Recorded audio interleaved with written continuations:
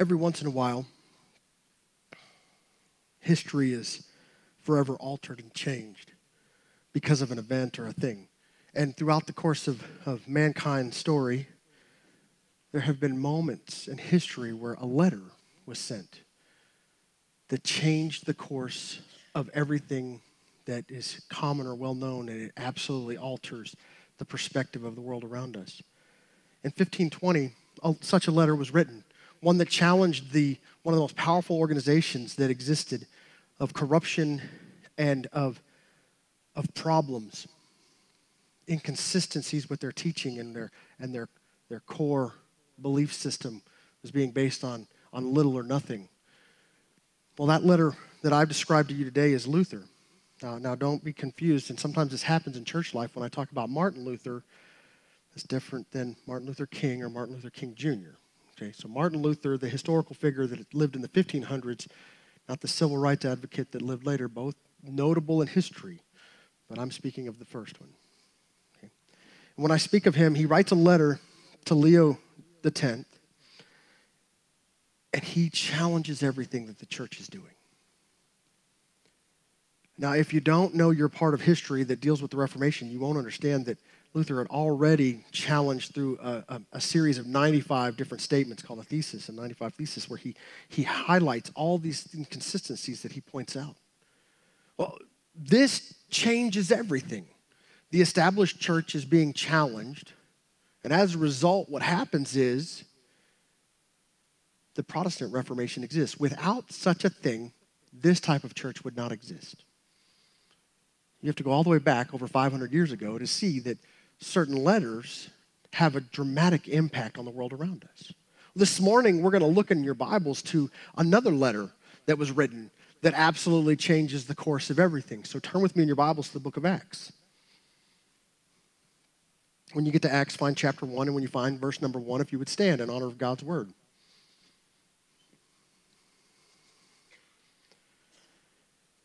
Acts chapter 1, verse number 1 says this: "The former account I made, O Theophilus, of all that Jesus began both to do and teach, until the day in which he was taken up, after he, through the Holy Spirit, had given commandments to the apostles whom he had chosen, to whom he also presented himself alive after his sufferings by many infallible proofs, being seen by them during 40 days, and speaking of the things pertaining to the kingdom of God, and being assembled together with them, he commanded them not to depart from Jerusalem, but to wait for the promise of the Father, which he said, 'You have heard from me. For John truly baptized with water, but you shall be baptized with the Holy Spirit not many days from now.' Therefore, when they had come together, they asked him, saying, 'Lord, will you at this time restore the kingdom of Israel?' And he said, 'It is not for you to know times or seasons which the Father has put in his own authority. But you shall receive power when the Holy Spirit has come upon you, and you shall be witnesses to me in Jerusalem and in all Judea and Samaria and to the ends of the earth.'" Would you pray with me? Lord, we thank you that as we come to Scripture, we are reminded that this letter, that it altered forever the course of mankind. I pray that we would be forever changed by the empowering of your presence in our lives to be your witnesses, not just right here, but to the very ends of the map. We ask for this in Jesus' name. Amen. Please be seated. You know, the interesting thing about Luther's letter when he writes it is he's not trying to make a new group. He wants to fix what's wrong. He wants to challenge their group into being in line with what the Bible taught. However, that becomes certainly impossible throughout the course of history. You see it unfolds, and Luther is well known as being the guy who challenged the system, and the system fought back, chased him all over the place, put him in peril to do so.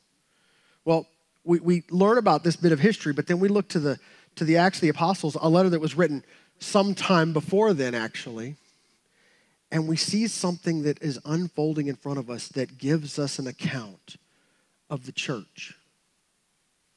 You see, when you read the Gospels, Matthew, Mark, Luke, and John, everybody say Matthew, Mark, Luke, and John. Those are the stories of Jesus. And then you get to the Acts, you get the picture of what happens to the followers of Jesus after that. And this is a beautiful thing that we have this dialogue, because the letters that come later, those letters are important too, but the audience is a little more specific, and digging into it is a little more heavy lifting, if you will. This is a general scope of everything that's happening in the church right after Jesus' death, burial, resurrection, and ascension.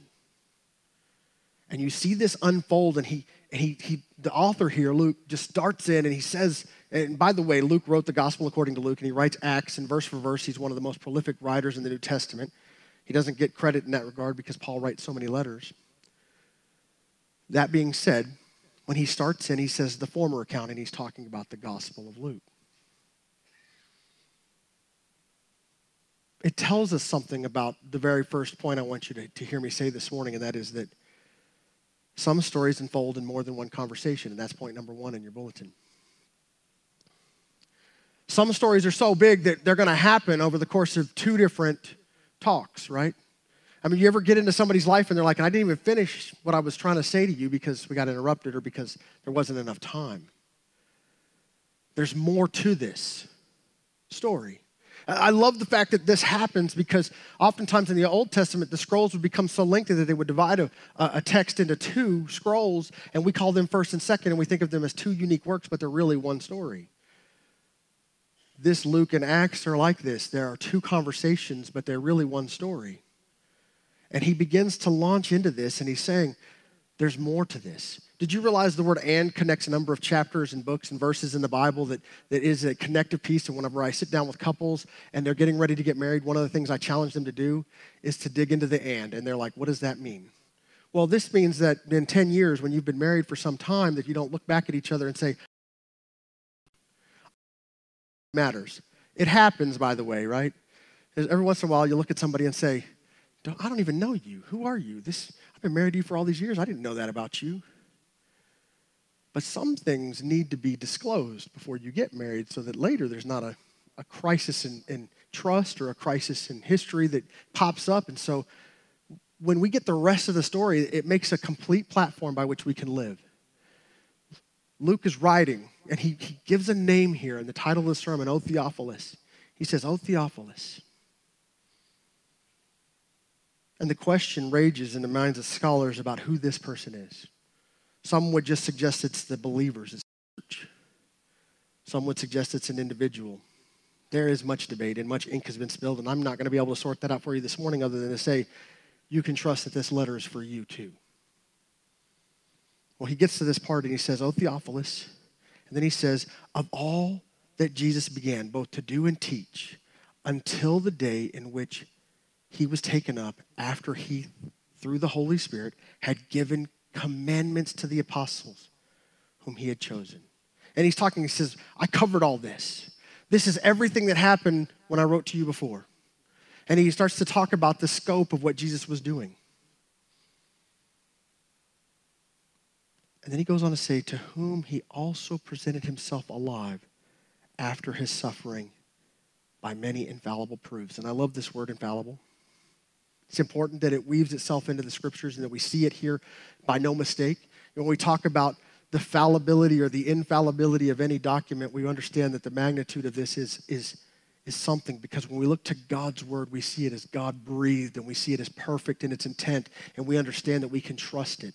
And because Jesus' works were infallible and the proofs of his resurrection were infallible and the record of it is infallible, we build our whole faith.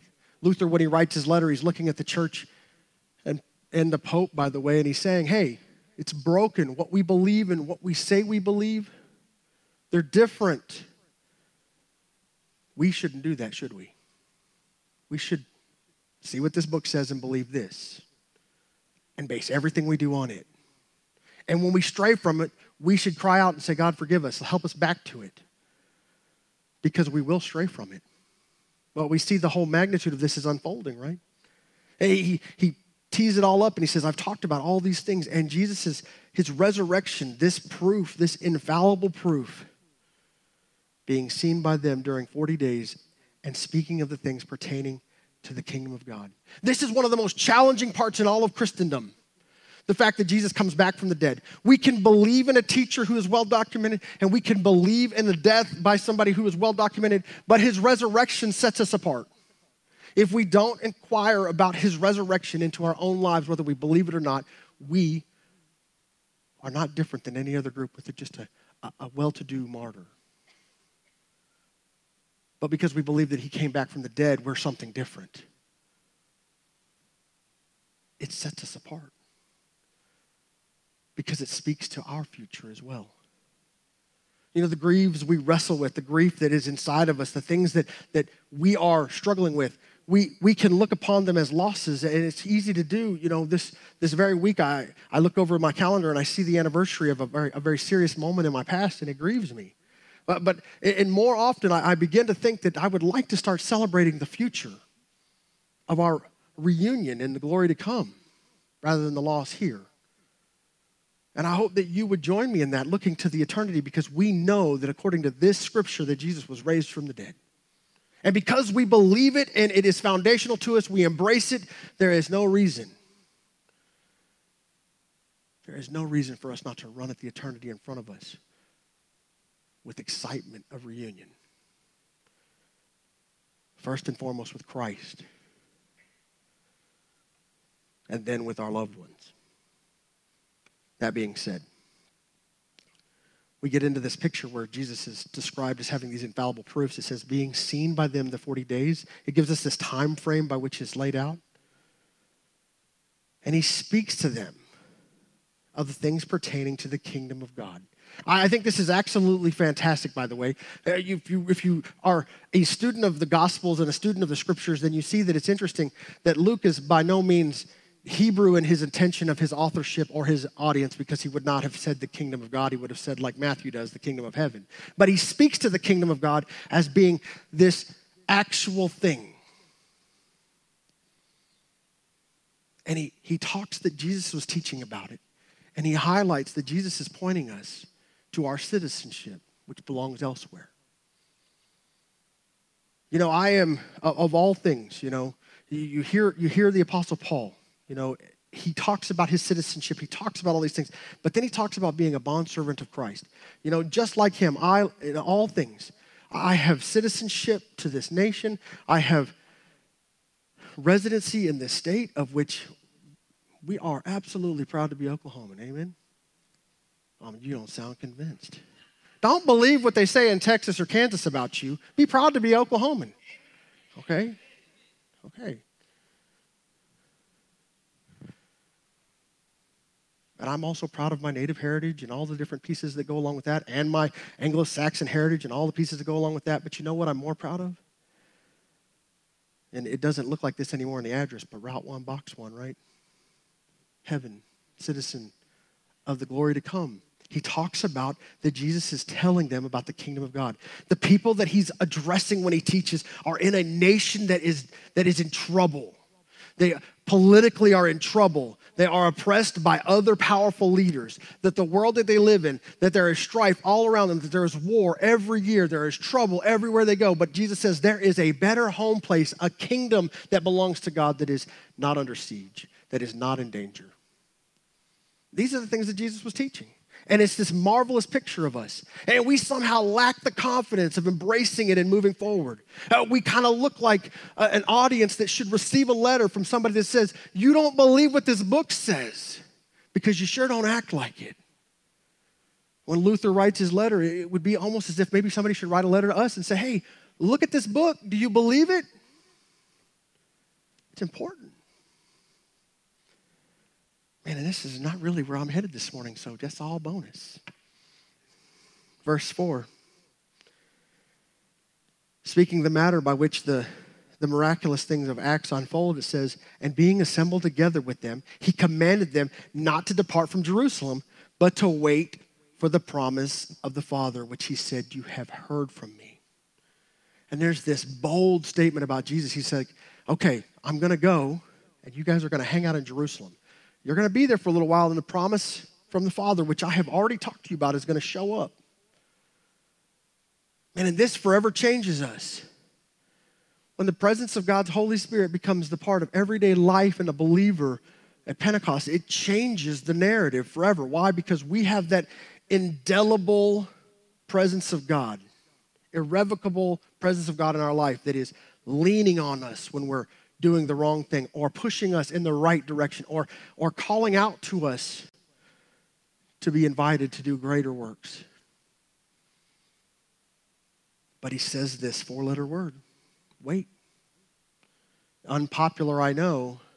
If you don't believe me, don't camera, or record yourself. Don't take a camera out and record yourself when you're standing in front of the microwave. If you like the word wait, this is incompatible with you most of the time, right? I mean, the world is famous all of a sudden. You look at the internet and you see these, meticulously placed cameras that capture all of these things, these ridiculous things on camera. And you're like, man, it was convenient that camera just happened to be there when that thing happened that was supposed to be an accident. We're pretty good at recording things that are accidents on purpose. Just saying, don't believe everything you watch. But that being said, I just challenge you. Throw up your smartphone and put the record button on, set it up so that it captures you, and then stand in front of the microwave and wait for the food.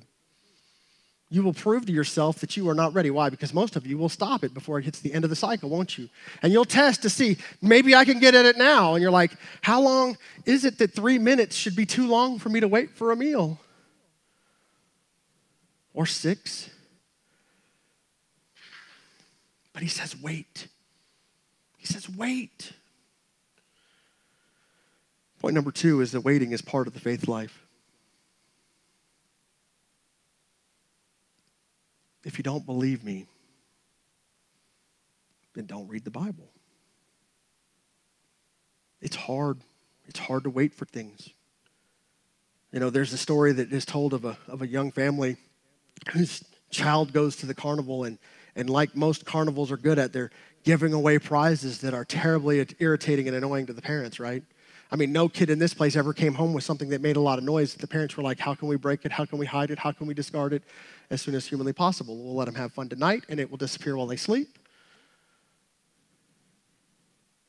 Well, this family that had gone to the carnival, they got a prize that did not have noise. They acquired 4 goldfish. So the dad runs off to the pet store.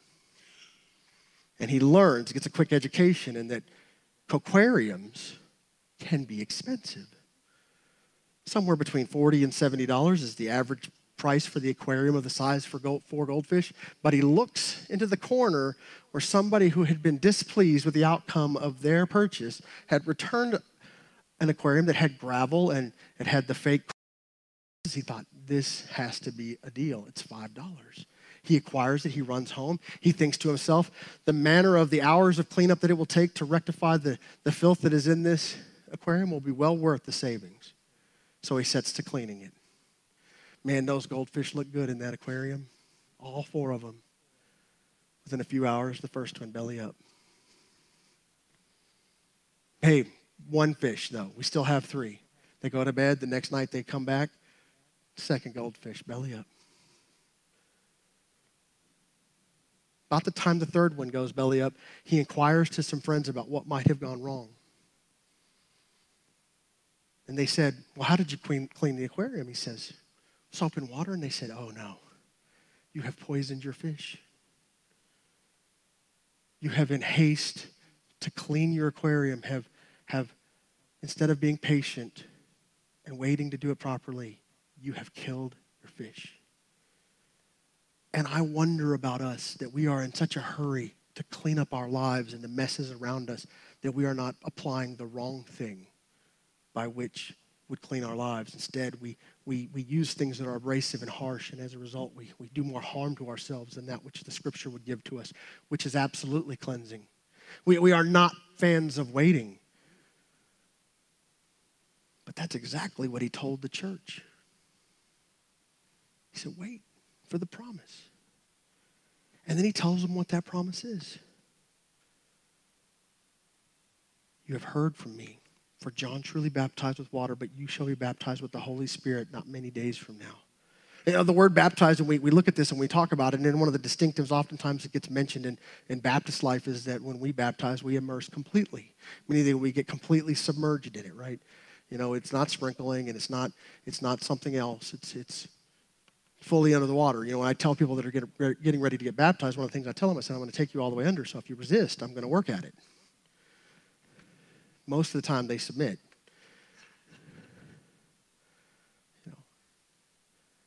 I have been asked many times to hold somebody under a few extra seconds just to make sure.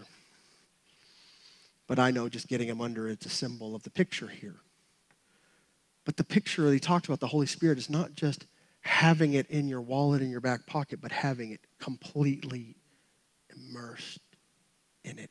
You are in it. It is not in you. And this is a picture of us in the God life. We become part of God's family. He doesn't become part of ours. And that's the kingdom building that we're talking about. You step away in some small way from your earthly family into this heavenly family, pleading with your earthly family to be part of this heavenly family. We'll talk about that more in a moment. But you see this picture. He tells them that if they wait, that this goodness of God, this promise will be delivered to them.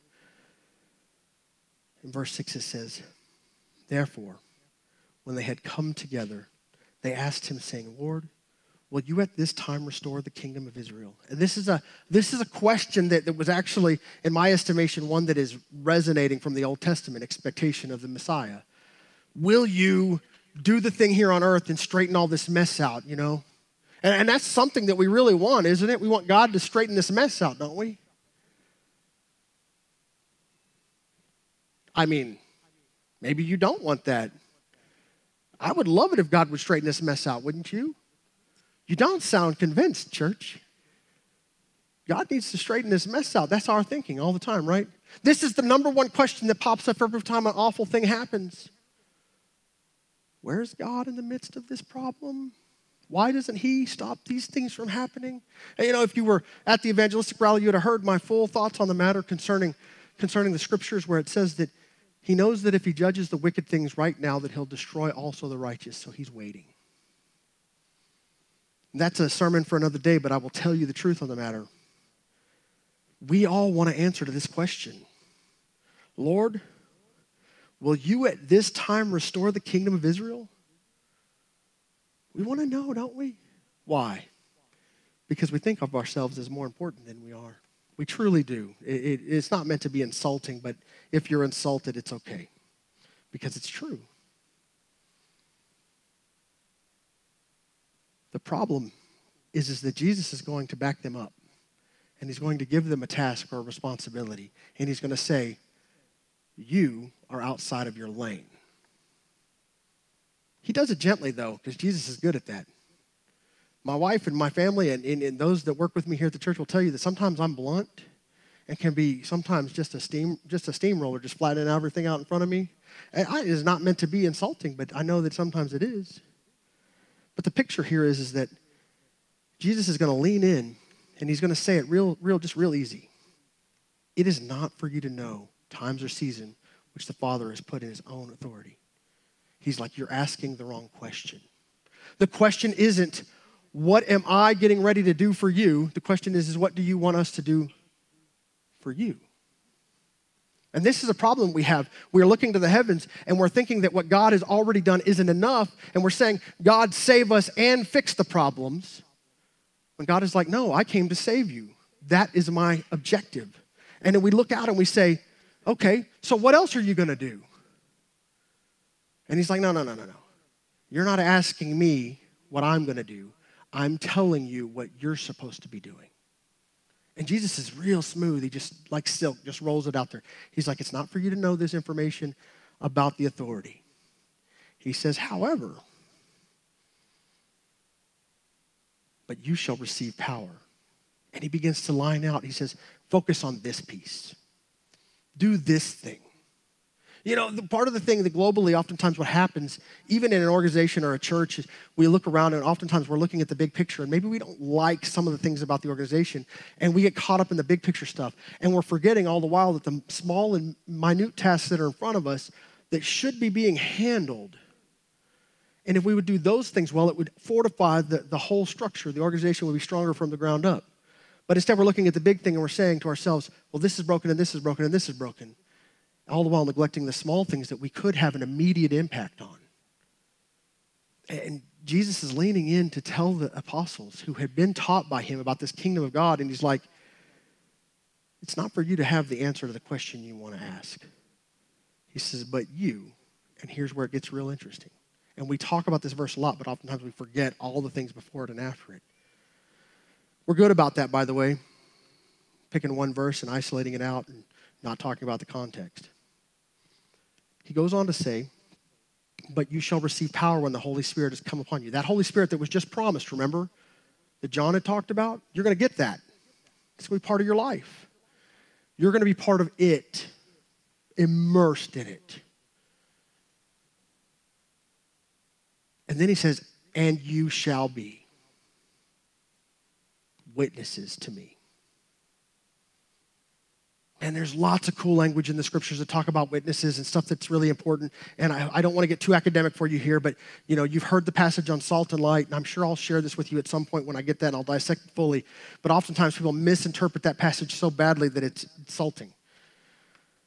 The salt was oftentimes exchanged. There's beautiful examples in the Old Testament a couple different times where when somebody was going to make a deal with somebody, and if you write a contract or you make a deal with somebody, we shake hands, but we also sign documents. We tie our life history and all of our important banking information, we tie all this to our decision, don't we? And then we exchange papers. Well, they didn't have all that. So what they would do is they would trade a measure of salt. They would make a deal and somebody would take some salt and give it to the other party and it would be the binding part of the agreement. And so when Jesus says you are the salt of the earth, what he's saying is you are the testimony to the contract. You are the witness that bears evidence that something has been done. Something has been promised. Something is being done. And something will be executed. That the measure of the whole thing will be delivered. This is the picture, and he says, you will be my witnesses. And he's like, you will be the thing that when this is in question, you will stand up and tell the story. No, I am the example of why this is still true and why it is still happening. And you become very important to this task. He goes on to say, if you look at it in Matthew, when you see the picture right there in the Sermon on the Mount, he says, if you lose your saltiness, might as well throw you out. It feels different, doesn't it, when you understand the context? When you see this picture and he's like, well, you're going to be my witnesses. You're going to tell the world what has happened, what is happening, and what will happen. You're going to take from my teaching and bear witness to me, and you're going to do it right here. And you're going to do it right out there past here. And you're going to do it right out past there, too. Hey, by the way, you're going to do it all the way to the end of the map. I use this expression a lot when I talk about this. That's the way Apostle Paul talks about when he's trying to get to the end of the world. It's literally to the end of the known world. And so I like to say the end of the map. Well, we have a pretty good map of the world, right? At least we think we do. I'm not going to debate with you whether it's flat or not. Maybe I will, but not today. This gospel, this thing that's in us, is supposed to be declared, broadcast. We stand to tell the world. This letter that was delivered to Theophilus is a story that tells us how the world is going to be changed. I want you to see it and you begin to understand that the picture here for us, and points 3 and 4 come really close together. When he says that the Holy Spirit is going to come to them, we understand that the picture is that they are his plan. The disciples were Jesus' plan. Do you believe that you're God's plan? If you do not believe that you are God's plan, then you are missing it. You understand that when God looks down from heaven and he sees those of us that believe in him, we are part of his intricate plan to declare to the world him, his promise, his action, and the future to come are all part of our story, right? That's you, that's me, that's us. So I want you to look around the room. Just take a moment. And this is going to be a real eye-opening moment for you. No, really, actually, the neck has to do this. Okay, I can't. Okay. Look around. You are his plan. You are the people that are supposed to be declaring the truth in Beggs. Omogi County, Oklahoma, the United States, internationally. You are his plan. Just as the disciples were his plan. If that doesn't excite you, I don't know what will. It probably scares some of you a little bit, right? Because there's somebody in this room, I guarantee, that when we said, hey, we're signing people up to go to Honduras, some of you felt like God maybe was leaning in and you're like, oh, that's not for me. But God was leaning in and you said, no thanks. And you're neglecting the part that you're supposed to be his witnesses all the way to the ends of the earth.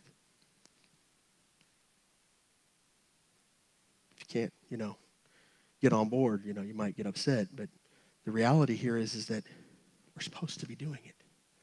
All manner of opportunities around us. There's going to be opportunities to serve at kids camp in Falls Creek and at the local trash pickup day here in Beggs. Just a few short minutes. I said that backwards. A few short minutes from now, we're going to go on the 6th and we're going to clean up Beggs. Declaring God's love as we do it. Part of the testimony. His witnesses. The gospel is our responsibility, the good news. We see it. You see, point number 4 is the mission starts here, but goes all the way to the ends of the earth. All the way to the ends of the earth. But you can't get to the end of the earth without taking one step out your front door, can you? Last time I checked, they had not yet created the science fantasy of teleportation. Until they do, the ends of the earth starts with one foot in front of the other out your front door. I mean, Tolkien captured that well when he talks in The Hobbit, this is how the journey begins.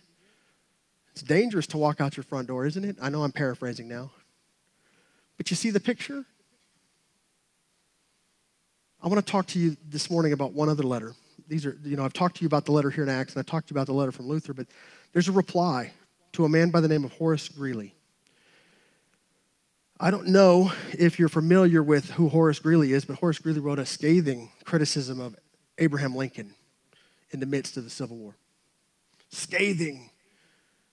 Criticizing him about his stance on the abolition of slavery and his aggressive nature that he should be pursuing in the matter. And Lincoln receives the thing and responds, which is phenomenal, by the way, that the President of the United States would have time to respond to such a letter. In that letter, in his response, he highlights that he feels like it's completely immoral, that slavery is immoral. He objects to slavery. But he says, but you have to understand that my objective, when he writes to Horace Greeley, he says, my objective is to protect this union. That is the chief objective of what we're trying to accomplish with this war. And I'm not going to let anything get in the way of that. He says some of these things will change over time for certain. He says, but that is the key thing. We know that the Emancipation Proclamation was signed, and we know that the abolition of slavery is something that we celebrate as a nation. We understand that our history is bumpy when it comes to these kinds of things, and there's embarrassment and shame, when you look back over the course of what Americans did to people, but we understand that we're not perfect.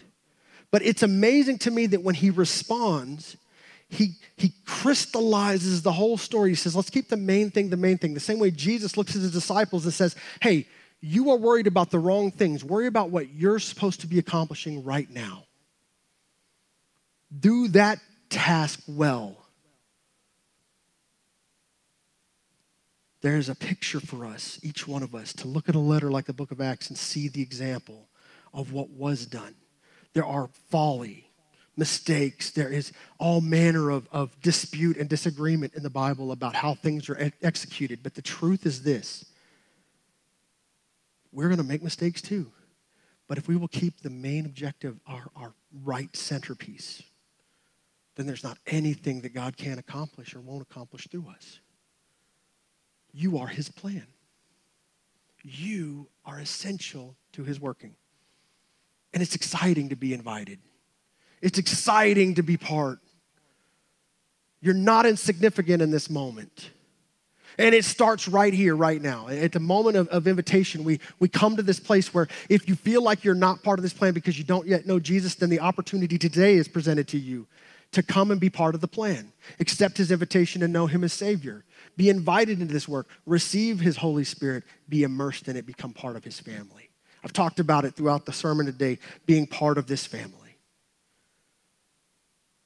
You're not forsaking your earthly one so much as you're gaining your heavenly one, but make no mistake, you are indeed gaining a heavenly one, and it is superior to your earthly one. If you haven't done that today, then I challenge you to do that, to come and speak with me or one of the deacons that will be available. We will absolutely discuss with you the measure of knowing Christ as your Savior. But if you already know him, and maybe there's some bit of conviction in you that you haven't been doing your part to be a witness in Beggs and in the county and in the state and beyond, then maybe you want to talk to him about that this morning. Maybe you want to come and ask one of us to pray for you. Maybe you want to just come and spend some time. But today we face our Creator, and we have to reconcile that maybe we're asking the wrong questions about what he's not doing. And instead, cry out to him, Lord, I don't need to know what you're doing. I just need to know what you want me to do. And then say yes to that. Would you stand?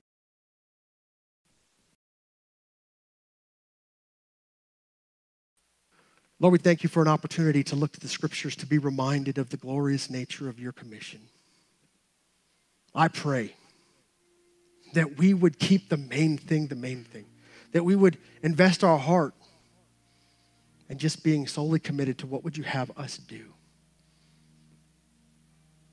We know your will is perfect. We know your plan is great.